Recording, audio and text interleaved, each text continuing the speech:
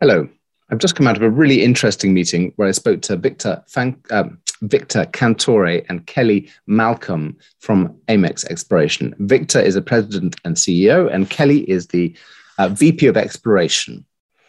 Amex Exploration has got a market capitalization of around $136 million Canadian, which is down from 230, 240, 50 just a couple of months ago.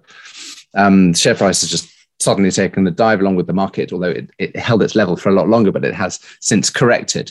They're exploring the Perron property up in Quebec, northern Quebec. It's on the Abitibi Greenstone Belt. It's kind of one of the northernmost kind of faults going through the Abitibi, and it was explored in the 80s and 80s and 90s for VMS deposits by Falconbridge, but very typical the kind of style of exploration that was carried out.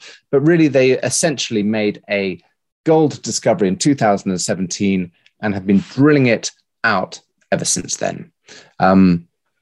They've raised money very sensibly at various points in the cycle when the share price was strong. They've already drilled 295,000 meters of core. They've got enough budget scheduled for an extra 40,000 meters on top of that, and they've just done another capital raise, and so they can continue beyond that. So you've got 40,000 meters of drilling coming, 40,000 meters of drilling coming, and subsequent studies and more drilling in the future as a kind of as a backup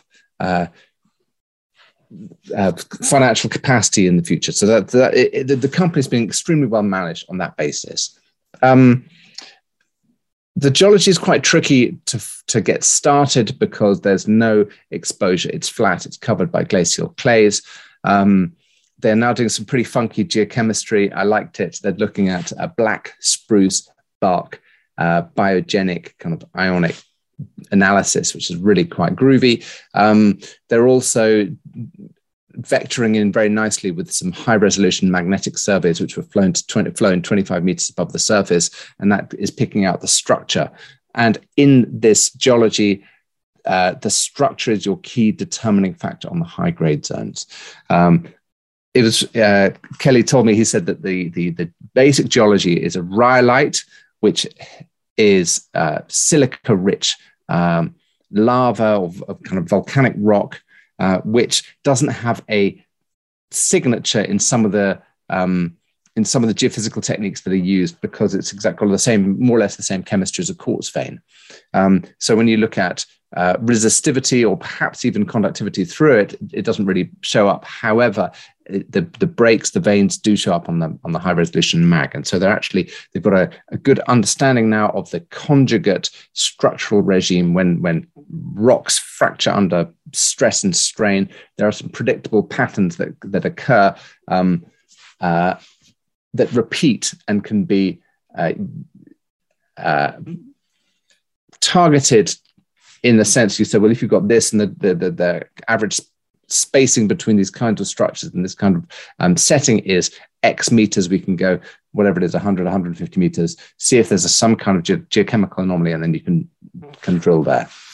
The market capitalization ran very hard, and the share price ran very hard. And the company was worth $400 million on the back of continued delivery of good news releases.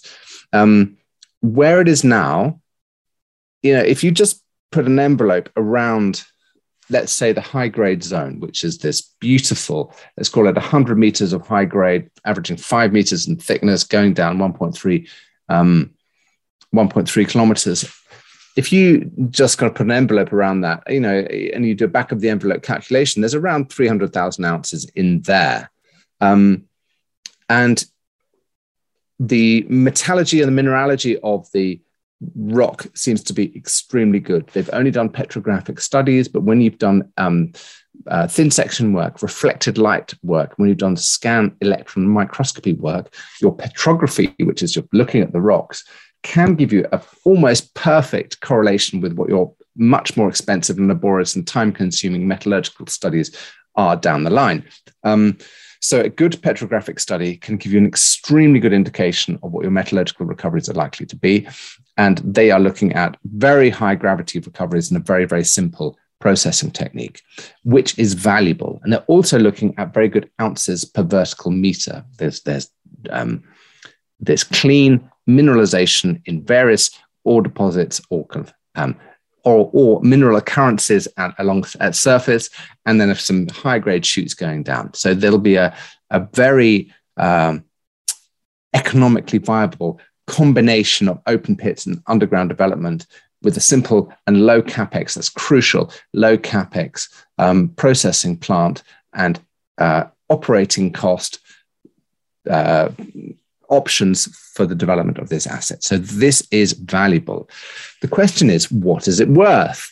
I would certainly be watching this company for its continued drill results. I asked them, when are you going to put out a mineral resource estimate? And they said, well, they're still expanding the mineralization, the envelopes of mineralization around their various known gold hotspots. And I suggested that perhaps they would want to put out a mineral resource estimate if the market doesn't understand or doesn't fully get what the gold inventory is looking to be. Now, if there's in that, if you do a back of the envelope combination calculation around that gold shoot, and let's say there's 300,000 ounces of gold in there, and then maybe there's another couple 100,000 ounces, or possibly there's, you've got to do the work. You've got to add up all the grades and things, but let's say whatever it is, 500,000 ounces, 1 million ounces, possibly more. You then got to think, right, is this good value at a market capitalization of where it is today? And I would say that you have to pay a premium or kind of ascribe a premium to these kind of geology because it's a good management team. They've got a good corporate setup. They've got clean metallurgy.